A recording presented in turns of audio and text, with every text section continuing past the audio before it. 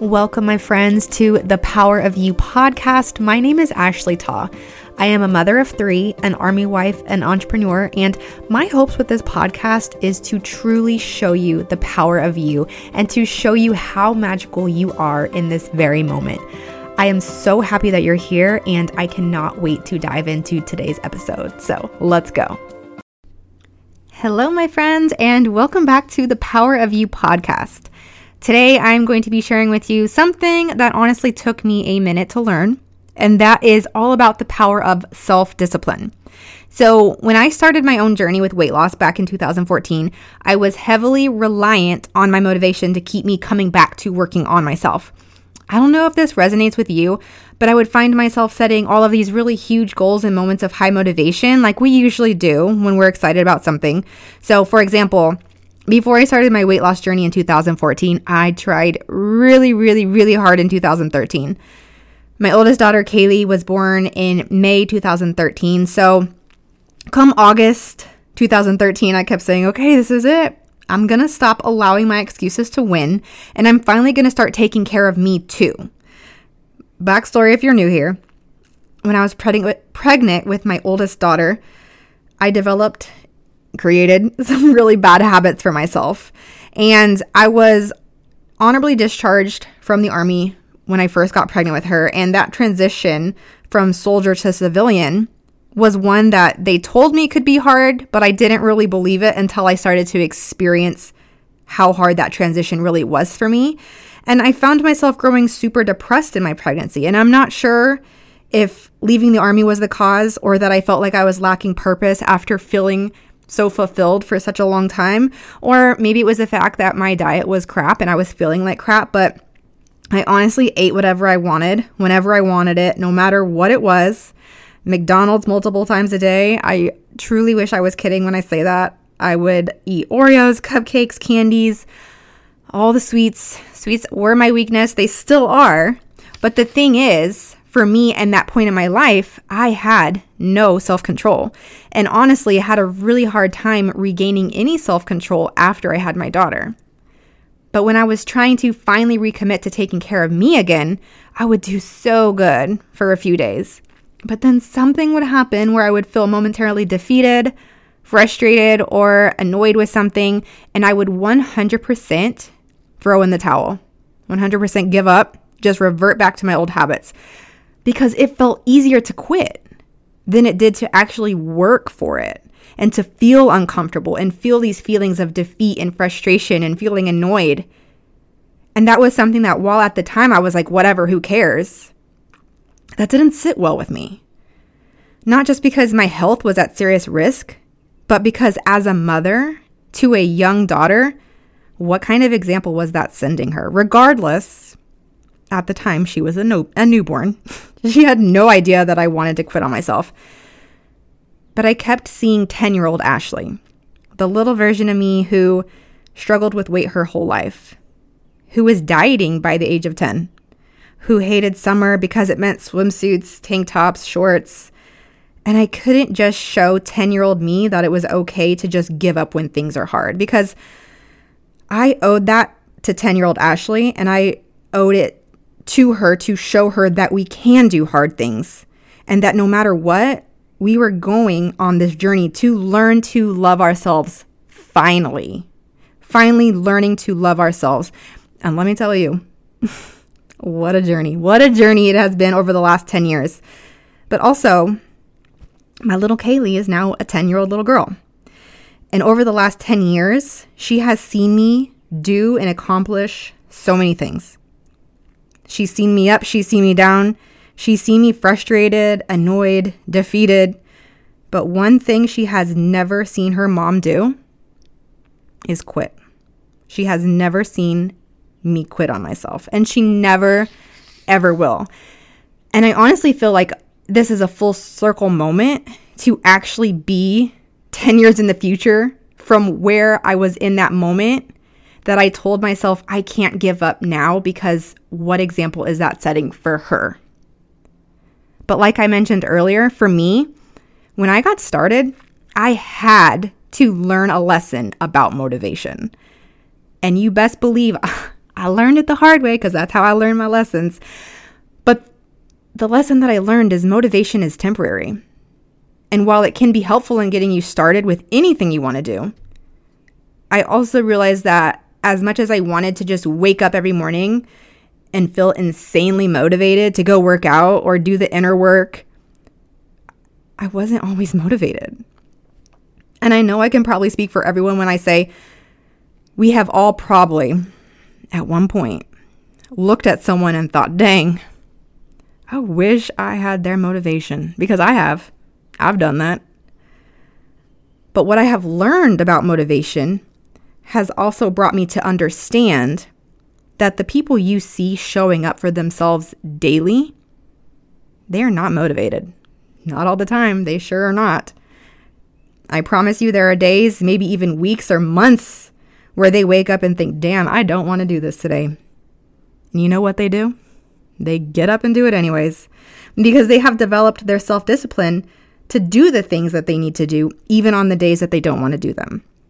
Self-discipline and motivation are both essential to achieving success in life. However, when it comes to long-term productivity and success, self-discipline is a more reliable and effective tool than motivation, because motivation is often triggered by external factors like reward, incentive, or even, yes, the desire to impress others. But like I said earlier, yes, motivation can be helpful in getting started on a goal, but it's not sustainable long term. Because just like I experienced at the beginning of my journey, and even like I'm still experiencing now, 10 years later, motivation can fluctuate depending on how I feel. And it can also be affected by external factors that are truly beyond our control. But on the other hand, self-discipline is a habit that requires practice and consistency and even commitment. Self-discipline is not dependent on those external factors, but rather on our internal drive to achieve our goals. Self-discipline allows us to stay focused on our goals even when we don't feel motivated. Because when we rely on self-discipline, we develop this capacity to persevere through difficult times and setbacks. So this is something I have shared with clients in the past, but this is something that I do that has actually been a great way for me to self-motivate when I feel like I need to be reminded why I am choosing to pursue this goal. So what I do is, and please just hear me out, okay? Let's just say I am going to set a goal to walk on the treadmill for 30 minutes for 4 days a week. In that moment of high motivation or high excitement and energy around that goal, what I will do is I will sit down and record a video on my phone. Now, let me just say, when I tell people to do this, they look at me like I have 15 heads. I'm not even kidding you. They look at me like, you want me to do what? But hear me out. When you're super excited about something and you're in those moments of high motivation, high energy, record yourself talking about why this is so important to you, or why you are creating this goal, and how staying consistent and relying on your self-discipline to keep showing up will be impactful for your future self. Now, you do not have to share this video with anybody. This can be for your eyes only. You can save it in a separate album on your phone, and you never have to show this to anybody. But the cool thing about this is that you literally become your own source of motivation. Past high energy, high excitement you is sharing with future you, maybe not so high energy anymore you, on exactly why you are setting this goal for yourself and why it is so important to you. But when it comes to self-discipline, like I shared earlier, it is something that you have to work on. It is a habit that requires practice. So how do you practice self-discipline? Well, for starters, you have to set clear goals, okay? The first step towards becoming more self-disciplined is to set clear goals, because without a clear goal, you will not have a direction to work towards, which can result in a lack of motivation or even focus. So when it comes to setting clear goals, the key is to make sure that you are setting goals that are specific, measurable, achievable, relevant, and time-bound, aka create SMART goals. When it comes to setting goals, I am also a very firm believer in writing them down, because writing them down and getting really clear on them and keeping them in a visible place where they're staring at you in the face every single day.